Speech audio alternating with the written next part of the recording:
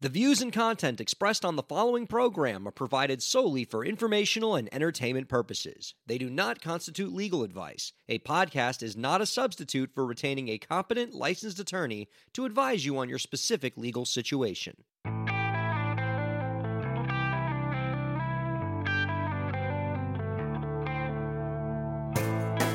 How's it going, everybody? Welcome to the show.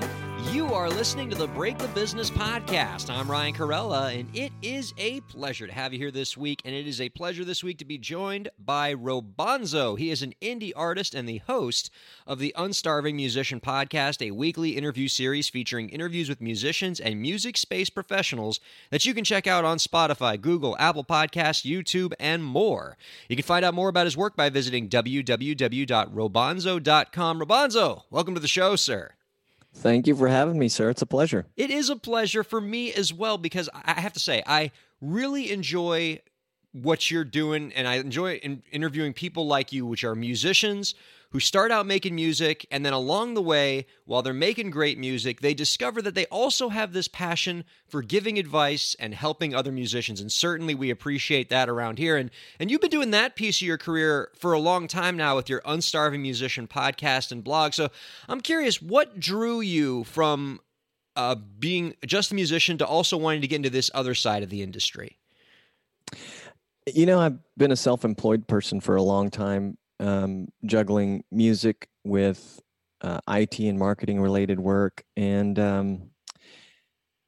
my wife and I don't know if we talked about this, but my wife and I in 2016 moved from San Jose, California, after 17 years to Panama in Central America. And I was just at a point in life where I wanted to do something a little new and more music related. And it kind of spawned from a book to help musicians, find more gigs and get paid for those that kind of struggle with that thing. It was something I was very proficient at. And I just started thinking, I do the mind map thing, and, what else can this be? Can I help musicians in a bigger way? And a mentor encouraged me to start podcasting, and lo and behold, I really enjoy podcasting. I love the art of the interview. I love the relationships and getting to know people. I wish that I could hang out with them all more regularly and talk to them more regularly. But that's kind of what shot me down the path. And as I talked to more and more independent artists who were sharing things with me and my listeners, I feel like I'm curating volumes of expertise and experience and mistakes that others are making. And so why not share those? That's kind of been my outlook and what got me started. That's really fantastic. And I always tell people all the time, I'm trying to get more musicians to get into podcasting, because I think it's really a unplowed ground for being able to really do some cool stuff in the space. And the musicians that I have seen that have gotten into podcasting are doing some really, really interesting stuff. We were talking before the interview about a former guest on this podcast, Charlotte Erickson, the Glass Child, who has a really excellent podcast. And we're trying to get more artists to do that. And so I love that you're doing this, that you've done it for so long, because it's really hard to keep a podcast going, and you have over 100 episodes on the Unstarving Musician, so kudos there. So now I want to talk a bit about the things that you're writing and talking about. You often focus a lot of your writing and podcasting on helping musicians get more gigs, and more importantly, get lucrative gigs. And you've spoken in the past about helping musicians, quote, get their own gigs. Now, I'm interested in what you kind of mean by that. What does it mean for a musician to find their own gigs, to really take ownership of securing live performances for themselves? Yeah, I got that idea, creating your own work or creating your own gigs through a Canadian artist that I recently met named Arlene Pekulin. She is in an area, she's in like a sister city of Toronto called Mississauga, I believe is what it's called. First time I'd heard of it when I met her. And she immersed herself in the arts community locally, at the encouragement of her mother. She says, because her initial idea was, I want to break this outside the area. And she's very talented. I want my music to be known everywhere. And her mom always told her, start local, work with, build a fan base here with people that you can reach really easy and get to know. one of the things that she's done, so she's on the local arts council, and she's doing all this fantastic networking, but she started creating her own events, kind of, industry events for music festivals. And out of this has consequently come a lot of gigs for her. I suppose that, other artists that inspired me to just sort of explore that theme, there are a number of people like this, but I always like to talk about another one named Shannon Curtis, who's written a small ebook on house concerts and how she made, I forget the number, but it's kind of a title like How I Made a Boatload of Money on a Summer Tour doing nothing but house concerts. So she stopped, playing clubs and coffee houses, and instead leverages her own community, people that already appreciate what she does, to build a tour around, and so that she can promote her annual, music release. And her husband, with her husband's help, they're off to the races, doing house concerts every year, and it's all a fan-based supported thing. So that's what I mean by it. I kind of think of my own. I suppose through the podcast, I'm doing a little bit of that for myself. As a gigging musician myself, I was always so I'm a drummer first, a singer second, and I used to play guitar a lot of years ago, and I just picked it back up. So I'm starting to do that so I can sing a little bit more, and my whole music ecosystem has changed because of where I moved to.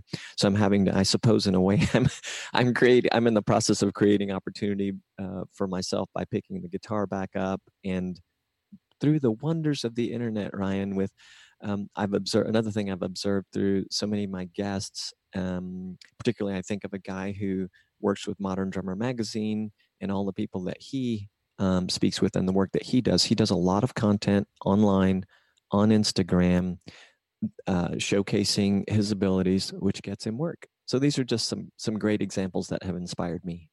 Oh, gosh. I mean, we're really on the same page here with this. I get so inspired by that first piece that you talked about there in the beginning about how artists are basically creating opportunities for themselves in the live performance space by creating their own gigs. And it's something we've been able to talk about a bit on the podcast in the last few weeks by virtue of the guests we've had on, this idea of if you don't like the gigs you're getting locally, build your own gigs. We had a guest on a few weeks ago, Robonzo, a band named Please Please Me, who they are a sort of a queercore band that was having trouble finding gigs that would be hospitable to bands that skewed toward the LGBT community in Brooklyn. And so they were like, well, let's just create our own showcase of LGBT music groups in Brooklyn. And not only did that become a popular gig, but now it's like a monthly music series. So now not only her band, but all of the other LGBT bands in that area are getting steady gigs by virtue of just these artists taking ownership of their own live performances. And everything you said about house concerts, man, I love that too. I've had the pleasure of hearing so many artists say so many of the great things they're doing in the house concert space, how it allows them to tour really easily without having to deal with a bunch of venue bookings and things like that. You sort of get a built-in fan base because that person who owns that home sort of is the person that gets the word out about the show and invites all their friends. I love it. I would say artists making their own gigs, house concerts, and my third is live streaming concerts are three of the things that are really exciting me the most about opportunities for indie artists in the live performance space here in 2019. Have you heard a lot of cool stuff about live streaming concerts that really excite you as an indie artist?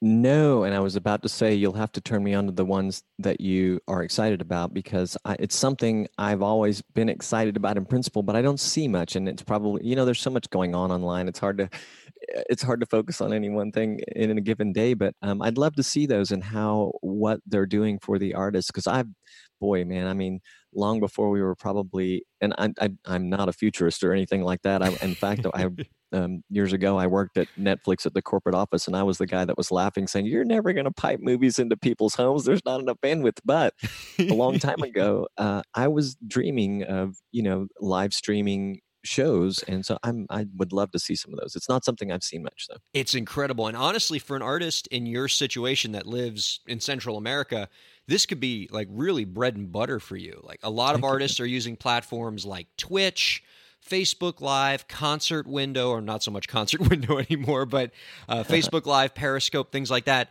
where they're reaching an international community of fans by just doing concerts through streaming. And I know artists who will do concerts over streaming. They'll do songwriting sessions where they'll actually write a song while, soliciting lyric tips from their community. Like, oh, I need a word that rhymes with napkin, listeners. What do you got for me?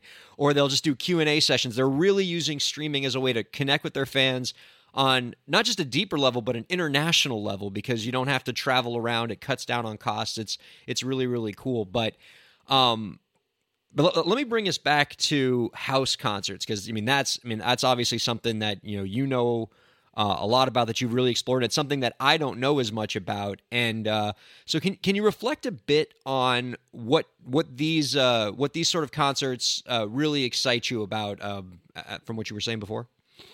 Well, you were talking about how you've got this host, the homeowner, or the office space owner, whoever's hosting the show, that is supporting you. But the one of the most important things I've learned from it, through Shannon Curtis and others, is that it is the best way to connect with fans, new and existing. If you happen to be doing a repeat circuit, it's the most intimate way to do it, because the setting is this: when it's done right, the artist arrives at the venue a little early, gets the lay of the land, gets set up.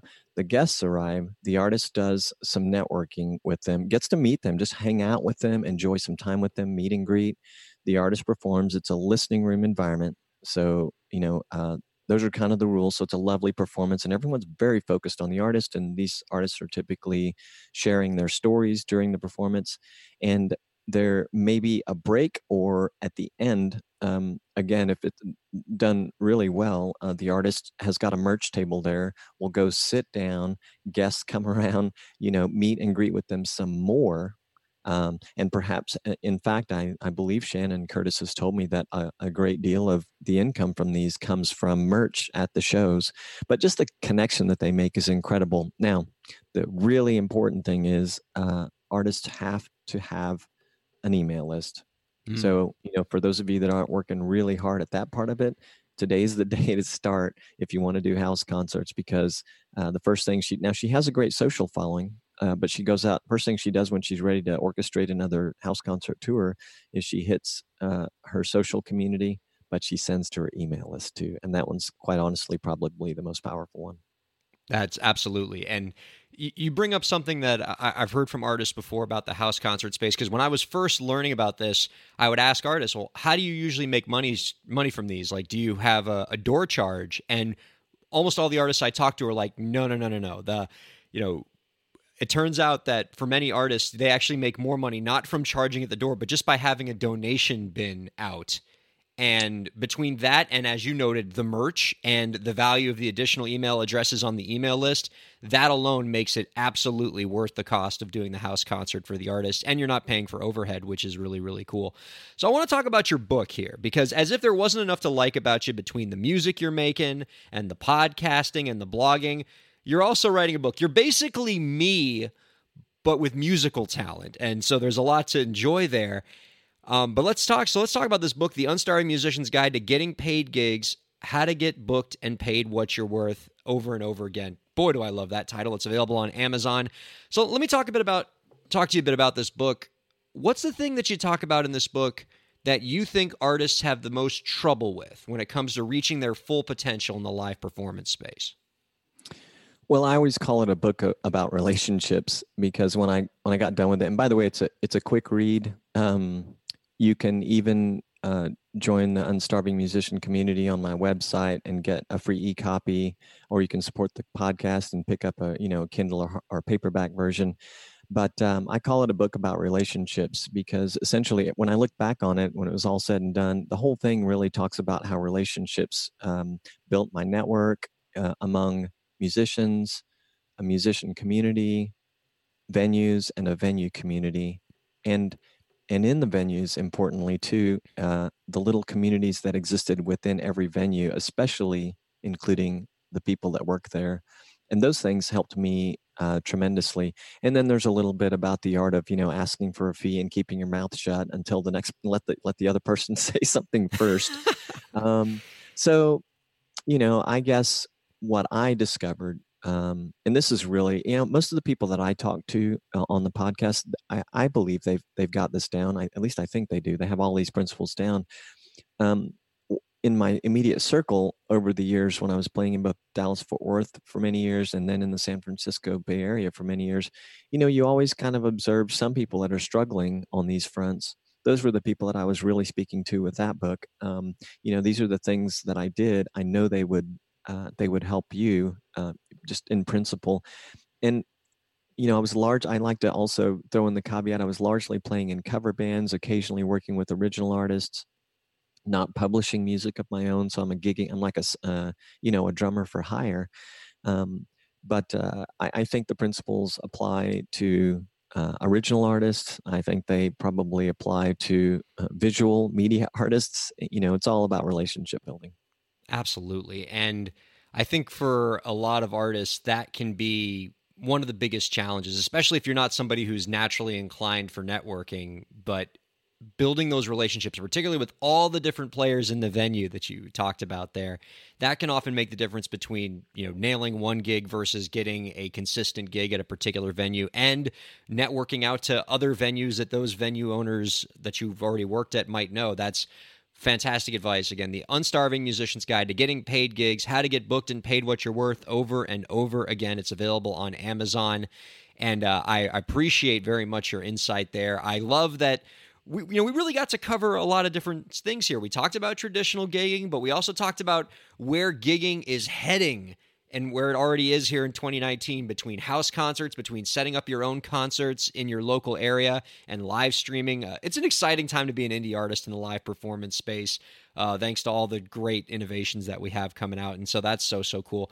I appreciate your insight on all that stuff. Before we let you go, Robonzo, do you have any last tips to share with the indie artist listeners out there to help them move their careers forward? Sure. And by the way, I don't know if we talked about this beforehand, but I think we need to have you on the Unstarving Musician podcast sometime, because I believe that the artists that listen in would appreciate a lot of what you have to share. So if we didn't already talk about it, when we're done, let's talk about it. Nothing would make me happier. That would be great. Okay. So I guess my parting words for independent artists. It's funny. You gave me warning. I had it a little thought out, and our conversation had me kind of excited and my head spinning. I feel like we did a great scraping of the surface, so to speak, of all these topics. So now it's gone. But I guess one of my favorite things to remind myself and others, because I hear others kind of struggle in this area too, is make sure whatever you're working on, make sure it's making you happy. And if it's not, take a step back, reassess, and figure out if whatever project you're dealing with musically or whatever, if it's not making you happy, figure out how you can change it and work in situations and with people that make you happy and who you can provide the biggest return to. That's really terrific. I think it's something that indie artists lose sight of. Like one of the, there are a lot of things that are tough about being an indie artist entrepreneur and running your own music career, but one of the benefits of it is that you have more control than artists have ever had in terms of the things you want to do. And so you don't feel like you have to follow a formula.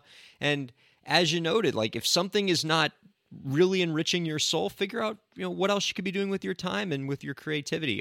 Fantastic insight. You can find out more about our guest's work by visiting www.robonzo.com. Check out his podcast, the Unstarving Musician Podcast, and his blog as well at robonzo.com. And he's got a book. Check it out if you want to really up your live performance game. The book is The Unstarving Musician's Guide to Getting Paid Gigs, How to Get Booked and Paid What You're Worth Over and Over Again, available on Amazon. Robonzo, thank you so much for being on the show, my man. Ryan, I appreciate the opportunity. It was great talking with you. Likewise, and thank you all for listening to the Break the Business podcast.